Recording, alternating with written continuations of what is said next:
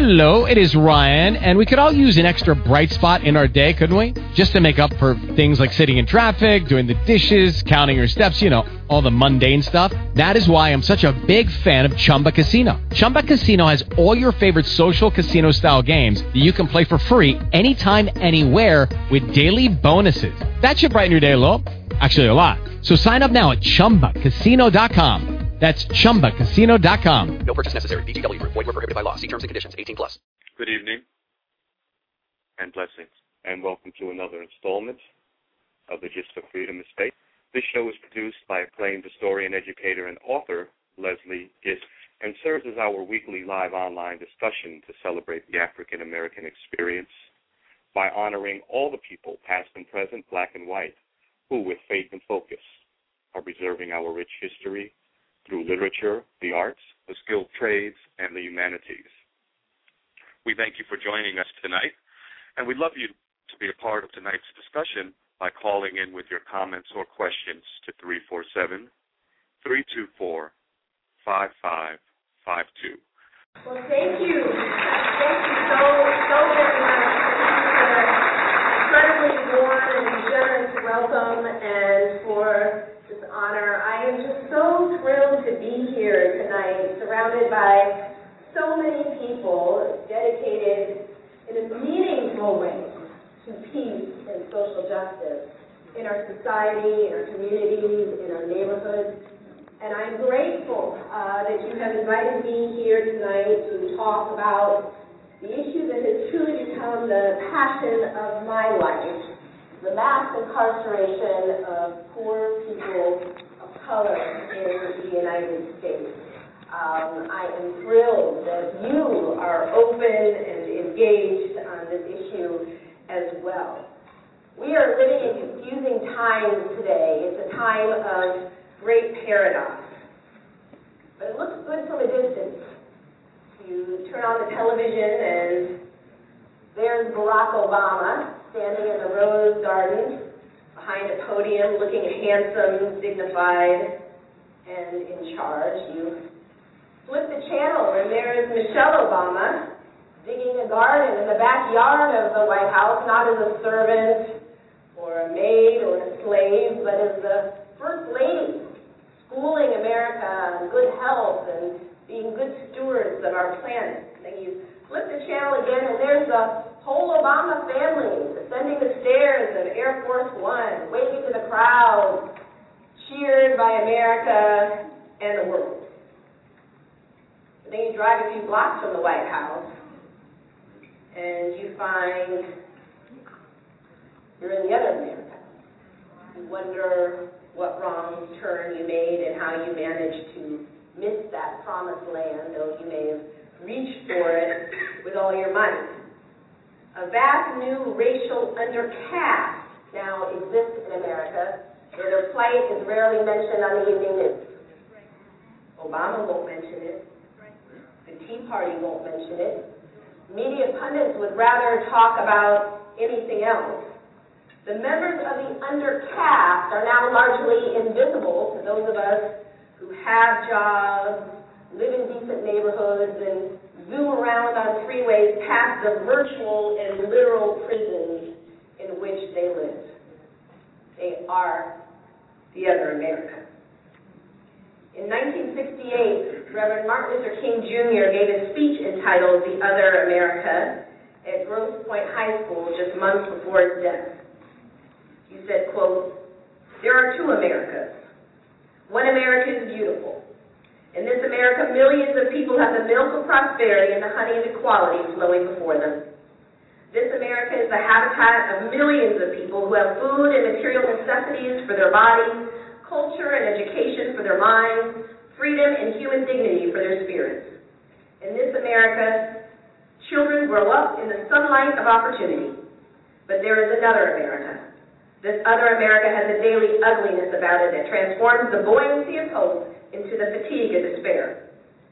He then went on to cite the inadequate, overcrowded, and fundamentally unequal schools. He described the high rates of unemployment in the black community. The official rate of black unemployment at that time was about 9%. But he noted that figure didn't include all those who had given up all hope looking for work. He said the unemployment figures, quote, do not take into consideration the thousands of people who have given up, who have lost motivation for work, the thousands of people who have had so many doors closed in their faces that they feel defeated and they no longer go out to look for jobs, the thousands who have come to feel that life is a long and desolate corridor with no exit signs.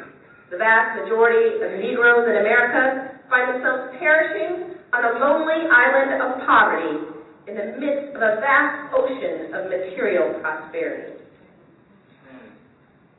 So I think tonight, as we are gathered in the name of peace and social justice, we owe it to ourselves and to Dr. King to answer the question, what really has changed? Most people of all colors will tell you so much has changed.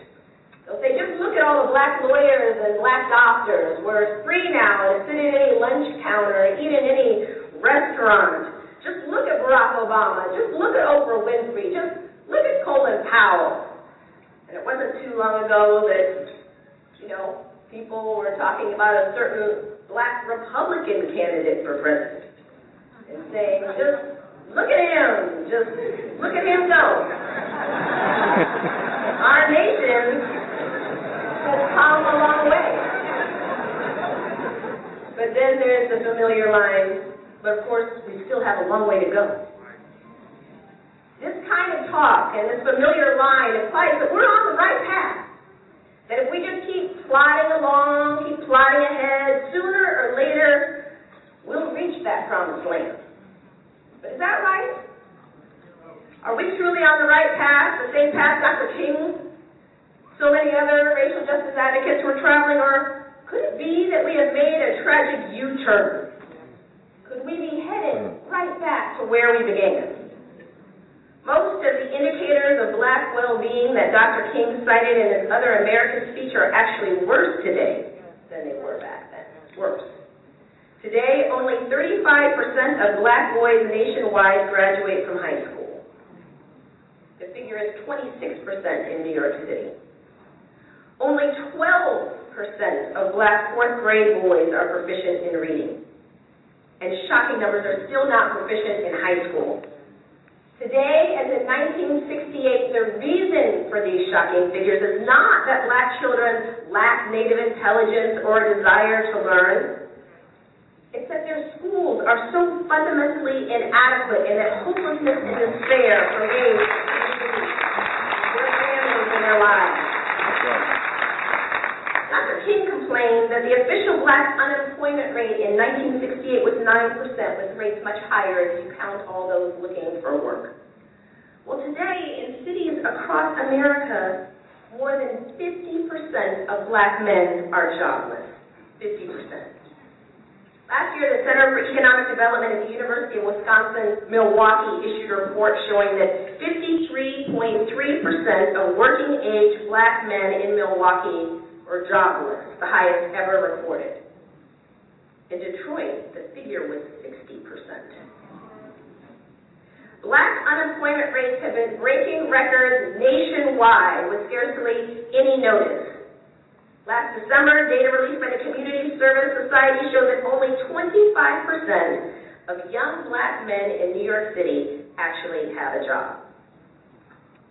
Now, I wish I could say that's the worst of it, but it's not. During the past 30 years, a vast new system of racial and social control has emerged from the ashes of slavery and Jim Crow. A system of mass incarceration that no doubt has Dr. King turning in his grave. The systematic mass incarceration of poor people of color in the United States has emerged as a new caste system, one that shuttles our children from decrepit, underfunded schools to brand new high-tech prisons. It is a system that locks poor people, overwhelmingly poor folks of color, into a permanent second-class status nearly as effectively as earlier systems of racial and social control once did. It is, in my view, the moral equivalent of Jim Crow. Now, I am always eager to admit that there was a time when I rejected this kind of talk. I rejected it out of hand. I thought people who made comparisons between slavery and mass incarceration, or Jim Crow and mass incarceration, were engaging in exaggerations and distortions. In fact, there was a time when I thought that people who made those kinds of claims and those kinds of comparisons were actually doing more harm than good to efforts to reform our criminal justice system and achieve greater racial equality in the United States. But what a difference a decade makes.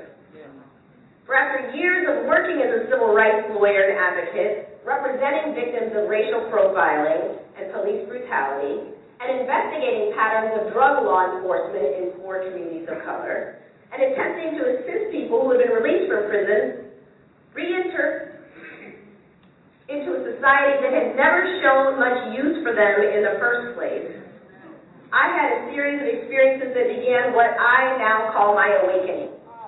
I began to awaken to a racial reality that is just so obvious to me now that what seems odd in retrospect is that I could have been blind to it for so long. As I write in the introduction to my book, what has changed since the collapse of Jim Crow has less to do with the basic structure of our society than the language we use to justify it. In the era of colorblindness, it is no longer socially permissible to use race explicitly as a justification for discrimination, exclusion, and social contempt. So we don't. Rather than rely on race, we use our criminal justice system to label people of color criminals and then engage in all the practices that we supposedly left behind. Today, it is perfectly legal to discriminate against criminals in nearly all the ways in which it was once legal to discriminate against African Americans. Once you're labeled a felon, the old forms of discrimination, employment discrimination, housing discrimination, denial of the right to vote, exclusion from jury service, suddenly legal. As a criminal, you have scarcely more rights and arguably less respect than a black man living in Alabama at the height of Jim Crow. We have not ended racial caste in America, we have merely redesigned it. Now,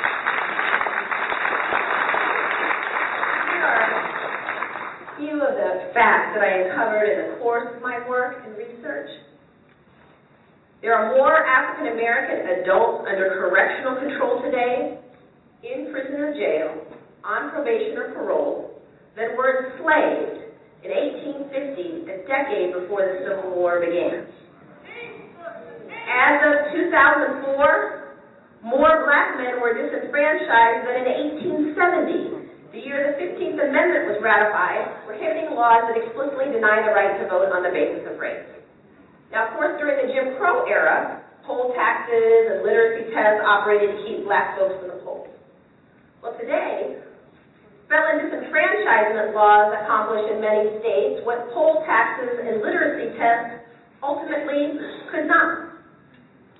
In some major urban areas, more than half of working-age African-American men have criminal records and are thus subject to legalized discrimination for the rest of their lives. In some places, in some cities, like Detroit, like Chicago, Baltimore, Philadelphia, the stats are far worse. A study that was released in Chicago, for example, revealed that if you take into account prisoners, you actually count prisoners as people. And of course, prisoners are excluded from poverty statistics and unemployment data, thus masking the severity of racial inequality in the United States. But if you actually count prisoners as people in the Chicago area, nearly 80% of working-age African-American men have criminal records and are thus subject to legalized discrimination for the rest of their lives. These men are part of a growing undercaste, not class, caste, a group of people defined largely by race, relegated to a permanent second-class status by law. Now, I find that when I tell people today that I now believe that mass incarceration is like a new Jim Crow, a new caste-like system, people react with shocked disbelief. They say, how can you say that? How can you say that? Our criminal justice system isn't a system of racial control, it's a system of crime control. Black folks would just stop running around committing so many crimes, they wouldn't have to worry about being locked up. stripped of their basic civil and human rights. But therein lies the greatest myth about mass incarceration. Namely, it has been driven by crime and crime rates. It's not true. It's not true. Our prison population in the United States quintupled in a 30-year period of time. Not doubled, not tripled. Quintupled in 30 years. We now have the highest rate of incarceration in the world, dwarfing the rates of even highly repressive regimes like Russia or China or Iran. But during that 30-year period of time, crime rates fluctuated. Went up, went down, went back up again, went down again. Today, as bad as crime rates are in some cities like Detroit, Chicago, crime rates nationally are at historical lows. But incarceration rates, especially black incarceration rates, have consistently soared. Most criminologists and sociologists today will acknowledge that crime rates and incarceration rates have moved independently of one another. Incarceration rates, especially black incarceration rates, have soared regardless of whether crime is going up or going down in any given community or the nation as a whole. So what explains the sudden explosion, incarceration, the birth of a penal system unprecedented in world history, if not just crime and crime rates? Well, the answer is the war on drugs and the Get Tough movement, the wave of punitiveness that washed over the United States. It was not so much changes in crime or crime rates, but the way we responded to those we viewed as criminals that changed. We ended the war on poverty and declared the war on drugs. A wave of punitiveness washed over the United States as we defunded drug treatment, defunded education, and went on a prison-building bill unlike anything the world has ever seen. And so here we are. A few decades later, millions of people cycling in and out of our prisons and jails, overwhelmingly for nonviolent and drug-related offenses. And people say, well, if you look at the state prison data, about half of the state prison population is comprised of violent offenders. So doesn't that mean that we're really getting tough on the violent offenders? That's what this is really all about? No. Violent offenders comprise a large share of our nation's prison population because violent offenders get longer sentences on average than nonviolent offenders. So they comprise a much larger share of the prison population. If you take a snapshot of the prison population at any moment, the nonviolent offenders were cycling in and out of our prison system. Today, there are about 7.6 million people currently under correctional control, in prison or jail, on probation or parole. Less than 2 million of those are actually in prison. The rest, on probation, on parole, in jail. Overwhelmingly for nonviolent and relatively minor offenses. For example, in the 1990s, the period of the greatest escalation of our drug war, nearly 80% of the increase in drug arrests were for marijuana possession. Most Americans violate drug laws in their lifetime, most do. But the enemy in this war has been racially defined. Not by accident, this drug war has been waged almost exclusively in poor communities of color, even though studies have consistently shown now for decades that contrary to popular belief, people of color are no more likely to use or sell illegal drugs than whites, or sell. Now that defies our basic racial stereotypes about who a drug dealer is. If you're honest with yourself, you imagine a drug dealer, who do you see? If you're like most Americans, you picture some black kid standing on the street corner with his pants sagging down. And plenty of drug dealing happens in the hood, but it happens everywhere else in America as well. It does. A white kid who's living in rural Michigan or rural Kansas doesn't drive to the hood to get his marijuana or his meth, or his ecstasy, or his cocaine. No. He gets it most likely from someone of his own race down the road. Drug markets, much like American society, generally are fairly segregated by race. Black folks tend to sell to black folks, Latinos to each other, whites to each other. Drug markets are even segregated by class. University students sell to each other. Drug dealing and drug use happens in all communities, of all colors. But those who do time for drug crime in the United States are overwhelmingly black and brown. In some states, 80 to 90% of all drug offenders sent to prison have been one race, African American. Now, it is this drug war and this get tough approach to dealing with relatively minor, nonviolent offenses that has led to the millions of people cycling in and out. More than 40 million people in the United States have recently been branded criminals and felons. It's estimated that over 70 million people in the United States have criminal records. But of course, being swept into the system, being stopped, frisked, searched, targeted, is only the beginning. Because once you've been swept in and branded, you're ushered into a parallel social universe where the basic civil human rights that apply to the rest of us no longer apply to you. For the rest of your life, you may be forced to check that box on employment applications asking that dreaded question, have you ever been convicted of a felony? And it doesn't matter if that felony happened a few weeks ago, a few months ago, a few years ago, or 45 years ago. The rest of your life, you've got to check that box on employment applications knowing odds are sky high your application's going straight to the trash. Hundreds of professional licenses are off limits to people convicted of felonies.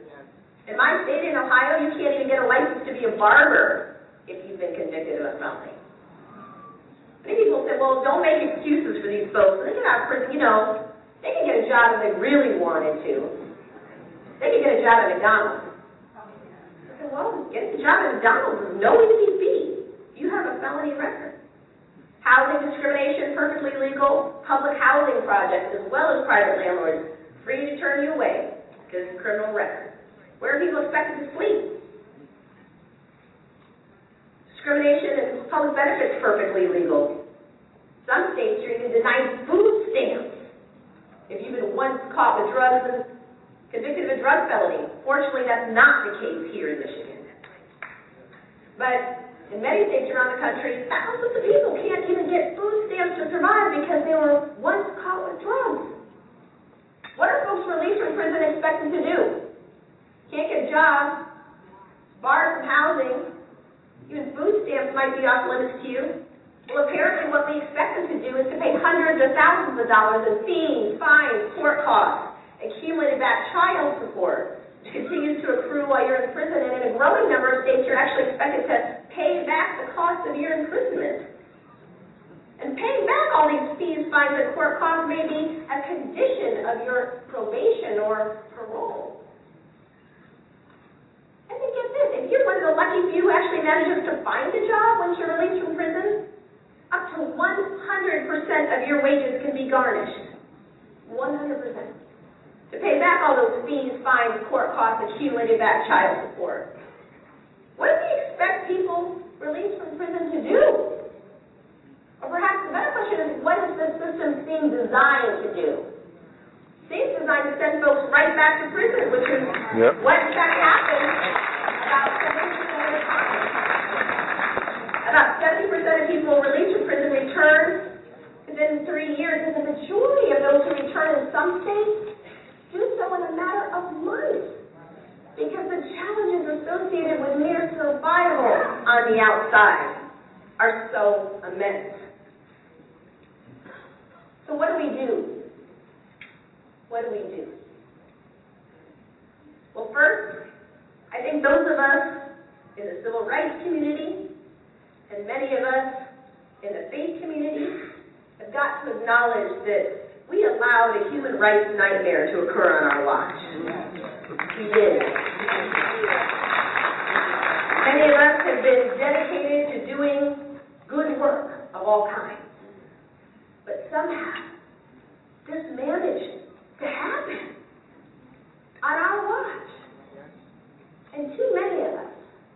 myself included, were too quiet for too long. So what do we do now? Well, I don't have the time tonight to be able to explain the racial politics that gave birth to this drug war and to the Get Tough movement, and the myriad ways in which politicians from both political parties have exploited our nation's racial divisions and anxieties and exploited real problems in poor communities of color for political gain. And I'm not able, in my short time, to explain all the ways in which the seismic shifts in the U.S. economy, seismic shifts from an agrarian economy to an industrial economy to now a globalized and service-based economy, have made black men in particular uniquely vulnerable. No longer needing to pick cotton in the fields or labor in factories, black men have found themselves suddenly disposable, no longer necessary to the functioning of the U.S. economy. But what I can say is that in the years following Dr. Martin Luther King Jr.'s death, our nation was faced with a choice, a fork in the road. We could continue down the road that Dr. King and Ella Baker and Ann Braden and so many others were traveling. We could choose the path of compassion, inclusion, forgiveness, and hope. Or we could choose a different road, a road more familiar when it comes to matters of race, the road of exclusion, division, punitiveness, and despair. One day, I believe historians will look back on the era of mass incarceration and they will say it was right there at the prison gates, that we abandoned Dr. King's dream and veered off the trail he had blazed. We took a detour, a tragic U-turn that would result in millions of African Americans permanently locked up and locked out. We have now spent $1 trillion waging the drug war since it began. $1 trillion. We're constantly being told there's not enough funds to pay teachers. There's not enough money for jobs programs. There's not enough money for economic investment in the poorest communities. But apparently we had $1 trillion to spend. And those dollars were used not for our collective well-being, but instead those dollars paved the way for the destruction of countless lives, families, and dreams. So what do? My own view is that nothing short of a major social movement has any hope of ending mass incarceration in the United States and inspiring a commitment to freedom. Now, if you're among those who may doubt that such a movement is truly necessary, consider this. If we were to return to the rates of incarceration we had in the 1970s, before the war on drugs and the Get Tough movement truly kicked off, we would have to release 4 out of 5 people who are in prison today. 4 out of 5. More than 1 million people employed by the criminal justice system would lose their jobs. Most new prison constructions occur in predominantly white rural communities. Many of these communities have been sold on prisons as an answer to their economic woes, and very often those prisons do not deliver all that has been promised to those communities. But nonetheless, those communities now believe that their very livelihood depends on prisons. Most prisons across America would have to close down. Private prison companies now listed on the New York Stock Exchange and doing quite well in a time of economic recession. They would be forced to go bankrupt. This system is now so deeply rooted in our social, political, and economic structure, it's not going to just fade away. It's not going to just downsize out of sight without a major upheaval, a fairly radical shift in public consciousness. Now, of course, there are many people today who will tell me there is no hope of ending mass incarceration in America. Just as many people were resigned to Jim Crow in the South will say, yeah, that's a shame. But that's just the way that it is. Today, I find that too many view the millions cycling in and out of our prisons and jails as just an unfortunate but inalterable fact of American life. Well, I'm quite certain But Dr. King, Ella Baker, Sojourner Truth, and the many others who risked their lives to end earlier systems of racial and social control would not be so easily deterred. I believe we have got to pick up where they left off and do the hard work of movement building on behalf of poor people of all colors.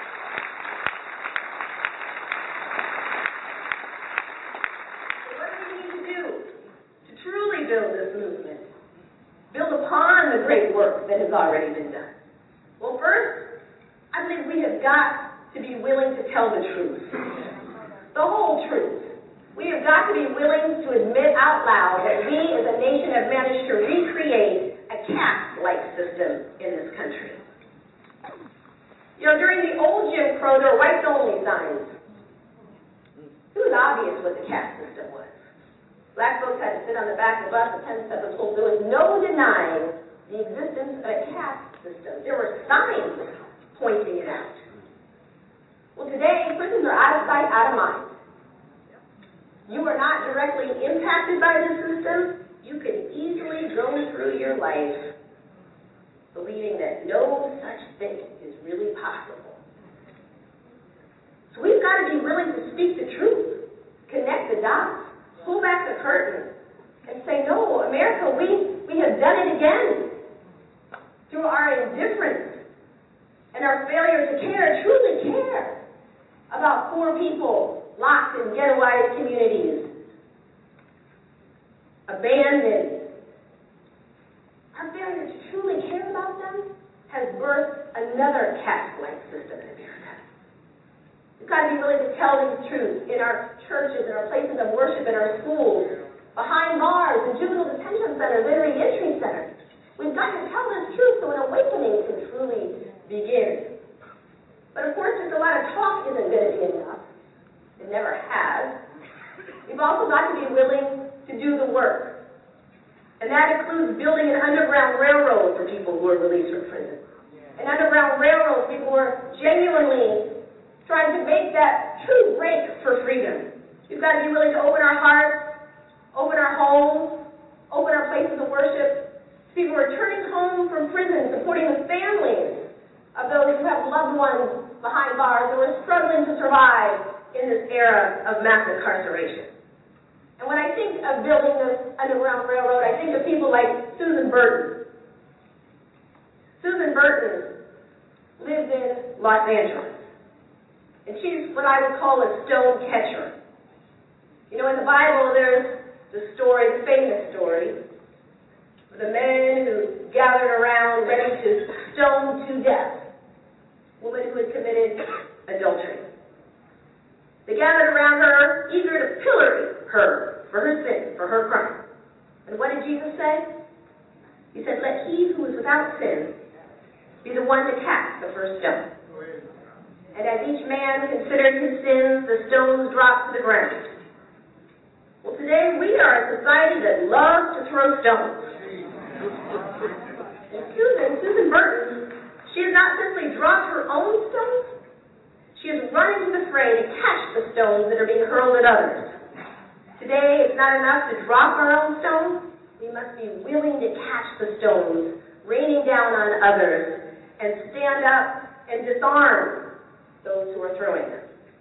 Susan is doing precisely that. She knows what it's like to be hit by stones. Susan herself cycled in and out of prison for 15 years due to a drug addiction. She succumbed to drug addiction after the Los Angeles Police Department, the LAPD, ran over her 5-year-old son in the street. A police cruiser speeding down the street ran over him, killed her boy. The LAPD offered no apology, no compensation, and Susan fell into a deep, deep depression, deep grief. Now, Susan had not been impoverished. If she'd been middle or upper middle class, she would have had a good health care plan. She would have qualified for many hours of counseling and therapy. She might have been prescribed good legal drugs that would have helped her cope with her severe depression and her grief. But no, things were different for Susan. She became addicted to crack cocaine, and thus began her odyssey, cycling in and out of prison for 15 years, never offered drug treatment, only a prison cell. And And every time she was released, she was pushed back out onto the street homeless, unable to find work, unable to get a roof over her head, unable even to feed herself. Still consumed by addiction and depression, she soon found herself back in prison again, accepting one plea deal after another. Until finally, by the grace of God, she got access to a private drug treatment facility that not only helped her become clean, but gave her a job. And once she had her own roof over her head, she decided to dedicate the rest of her life to ensuring that no other woman would ever have to go through what she went through. And so she began by going down to Skid Row in LA and meeting women as they got off the prison bus carrying nothing but a cardboard box of their belongings. She would meet these women, strangers to her, and go up to them and say, "You can come home with me and sleep on my couch. You don't have to turn to the streets tonight. You'll be safe.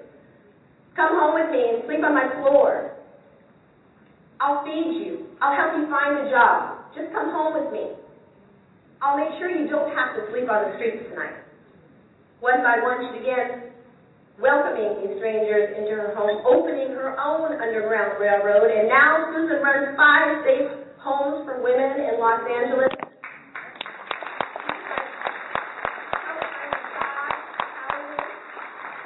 But more than that, she is organizing formerly incarcerated people and in Los Angeles and throughout California for the restoration of their basic civil and human rights.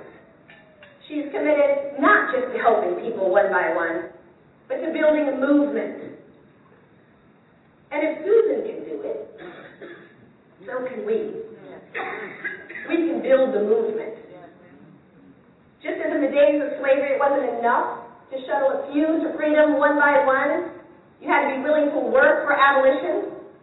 Well, today, I believe we have got to be willing to work for the abolition of this system of mass incarceration as a whole. And that means ending the war on drugs once and for all. Again, everyone, if there's any questions directly about the trial, please listen to the attorney. Thank you so much for coming, everybody. Reverend Rosemont, Reverend Andrew, and Sister Florence. Ladies and gentlemen, Sister Florence is finally taking a picture. She's not going to answer questions at this press conference. She's the president of the... Okay. I'll say first and then certainly have Mr. Sabrina address you. And myself and Attorney Parks have been with our legal team at the forefront of trying to make sure everything continues to go in a positive direction. And it's very difficult because there are so many things out there that try to put a negative spin on what Tracy and Sabrina are trying to do and fight for simple justice for their son. The legacy of Trayvon Martin now is certainly one that if we don't stand up for justice, we're going to see these tragedies repeat themselves over and over again. And we just recently saw it repeat itself with Jordan Davis last weekend, where you have another person who has shot a young black boy, and now he said he felt in fear for his life and he was standing his ground. And that's what this whole situation is so problematic, because the law is a bad law. It's very vague, and any Tom, Dick, and Harry who kills somebody now says, I was standing my ground. And as Ms. Alexander's book lays out, you have a lot of laws that try to legitimize or justify killing young black and brown boys, and we got to do something about it. I just want to tell them to be encouraged. I don't have a, surefire way, but I do say my prayers. I do believe in God, and I'm struggling. Of course, it's very difficult. Thanksgiving was difficult. I'm not looking forward to Christmas right now because I'm used to having both my kids with me during the holidays. So it's going to be very difficult, but I had friends and family around me for Thanksgiving and hopefully again for Christmas. I think that just reaching out first and foremost, what our purpose for the foundation is to help families that are going through similar tragedies to ours cope with their loss. Mr. Davis, I reached out to Mr. Davis this weekend via text message. I tried to call him I reached out to him via text message, and he responded back. I was just trying to give him encouraging words, letting him know that in the end, God is still in control, that continue to pray, continue to be supportive, you know, in whatever happens. Because at the end of the day, a child's loss, no one sets themselves up to lose their child. And when you lose that child, it's a difficult process to, you know, the recovery to it is endless. I don't think we'll ever recover from the loss of our child, and I'm sure he won't recover from the loss of his child. He just thanked me and told me that he was still praying for me and my family, and I just assured him that we're praying for him and his family. We're focused on justice, and we won't deal with any negativity or distractions. I'm just honored. It just, you know, I just want to thank Detroit for the support that they have given, for signing the petition, for the prayers, for the Facebook, Twitter. You know, it's a lot of people that supporting us here, and we just want to say thank you.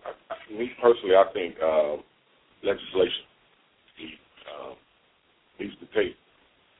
I mean, that is precedent, because just to say that you're in fear of your life and you don't know the individual whose life you're taking, and just to use you with fear of your life and you're standing your ground against harmless, unarmed kids, the message that we're sending is that it's okay to do that, and it's not. We need to deal with the mentality that's pervasive today.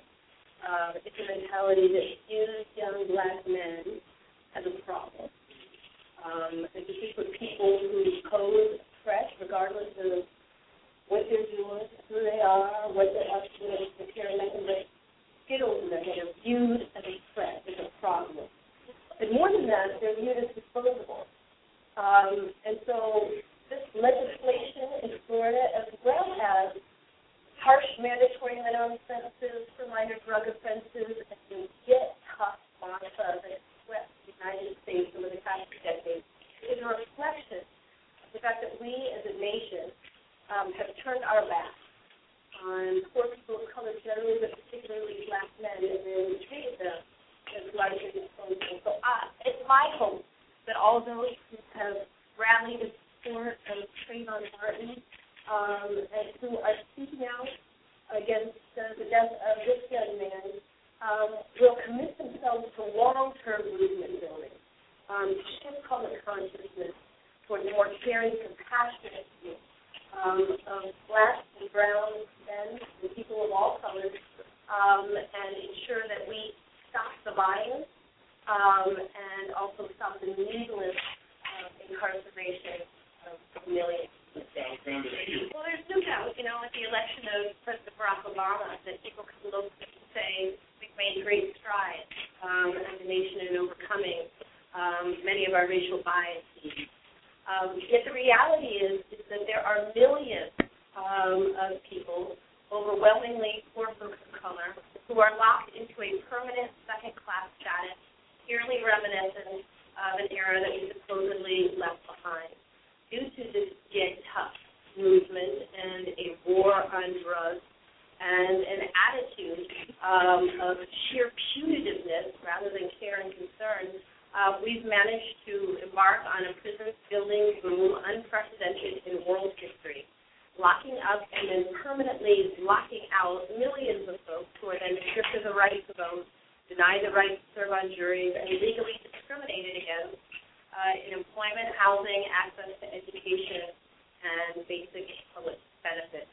The same mentality that led to the death of Trayvon Martin, which is viewing certain people as inherently a problem and dangerous, is the same mentality that has led to this prison-building boom and a lock-them-up and throw-them-in-the-sea attitude that has left millions of people back and undercast, even as we celebrate the re-election of our first black president.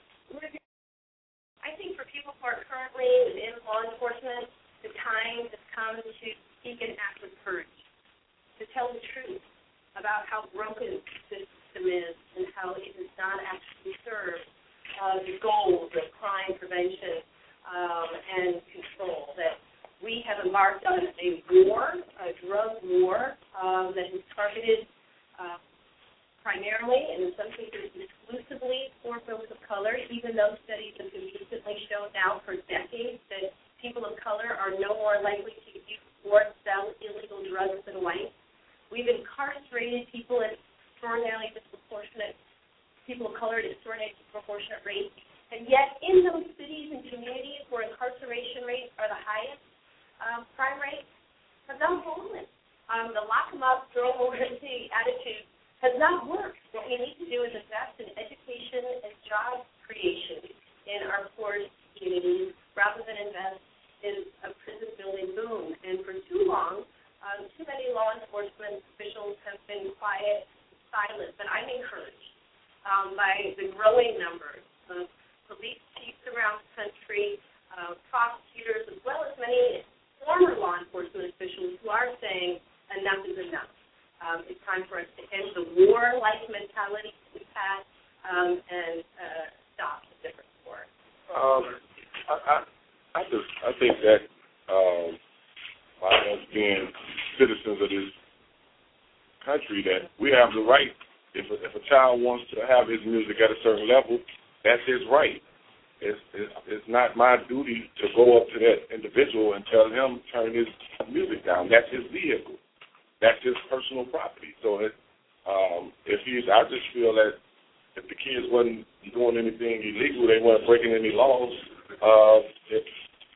there was no justification for the individual to go and tell them to turn down his music. And I'll say a point to that. It really does talk about the mentality of the stand your ground law. It almost encourages vigilantism versus calling the police to say, okay, we got laws for noise ordinance that let the police handle it. You start trying to take the law into your own hands.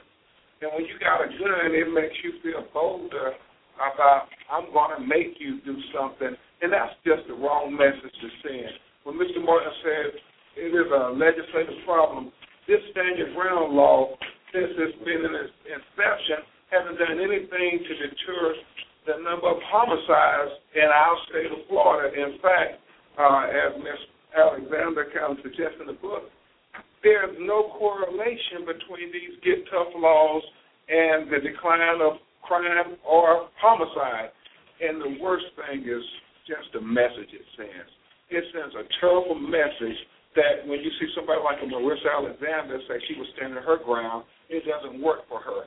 In Arkansas, Ernest Hoskins, 21-year-old black male shot by his 34-year-old boss, killed in cold blood, a gun collector. The police let him come home and sleep in his bed and don't arrest him for almost 2 weeks until his widow, his 24-year-old widow, and his mother cry out and get us involved to tell the media that he shot my husband, my son, in cold blood, and nobody has arrested him. You had a gun, a confession, and 3 eyewitnesses. And I dare say, until we got involved, they were not going to arrest this killer. And that's the problem, that these laws send these messages for people to be vigilantes and say you won't be held accountable. Thank you. Thank you all. Thank you all.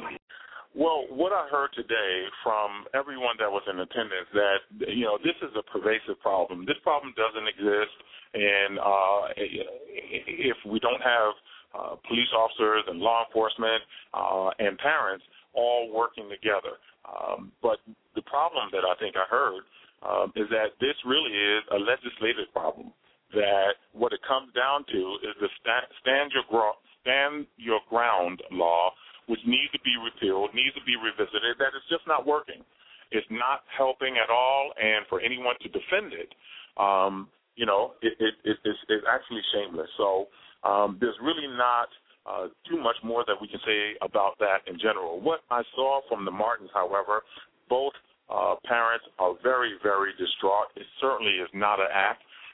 To see the grieving on their face, to see their impression and feelings about the questions that are being asked and even being put in this position. I think what we heard was that they're very upset. about having to be the people who are on tour, who are responding to this on a continuous enough basis. It needs to be addressed, and they are hurting not only for their son being lost, and you heard them say they're not even celebrating Christmas or even looking forward to it, but that they really want to say to families and parents of teenage boys out there that, you know what, you got to be careful. You can't just go around thinking that everything's going to be okay, and you got to think twice. And you heard Michelle Alexander say that she believes that we're going backwards to a time where, slavery and so forth were really pervasive. But that immediate time when we first came out of slavery, and we couldn't look people in the eye, and we couldn't talk, sassy, as they say, back to people who were white. So this was a significant press conference. We're looking for more on our next show, and we certainly will bring that to you. Well, I want to thank you for everything that you're doing, and we're looking forward to hearing her speech live at this event. Could you just tell everybody where this event is taking place? Leslie? I'm here. Can you hear me? Yes. What's your name? Okay, just tell everybody where we are, where you're located. And then we're going to... I'm standing right next to David. She's doing a recording right now. So let me, we're broadcasting right here live from downtown Detroit, Michigan, where we just got finished talking to the parents of Trayvon Martin, as well as Michelle Alexander, the author of the new Jim Crow, or the Jim Crow laws. So we want to make sure that you stay tuned with us and continue to listen to Leslie this show as we move forward with more and more from this terrible and traumatic trend that's taking place in our country. I'm Ed Foxworth from Detroit, Michigan. Thank you so much. We'll be in touch. Okay, I'm going to call you. So you're going to call me back for another number, or you want to do this number? Call me back on this number, and I'll text you the other number as well. You'll text me the other number. Right. So call you back on this one, too. Okay. Right. I'll text you both. All right, numbers. hold on. Okay, hold on 1 second. All right. Hello, Leslie? Yes, David. Okay, I was here. I didn't know you had a direct. Yeah. And okay, yes, David. It was awesome. It was awesome. Okay, why do you think it was awesome? Why? Because I could see and feel the pain, the injustice that was done to Trayvon Martin, and what that did to his parents.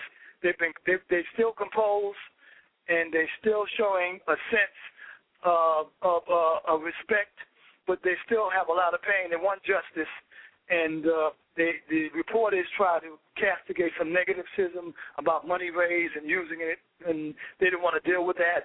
They were speaking about the injustice not only to Trayvon Martin, but it's a blueprint that's been going on for a long time. We're not moving forward. Actually, we're moving back. And Michelle Alexander answered those questions very timely and very relevant to what's going on today, how society, the law enforcement, and justice, to a large degree, has turned their backs on African-American youth. And the attitude must change if things want to get better. I want to thank you, David. I want you to call back into the show immediately following the speech by Ms. Alexander, and we'll talk, okay? Thank you for call back today. Helping me you want out. Me to call back? Yes, call back right after her speech. Okay, will do.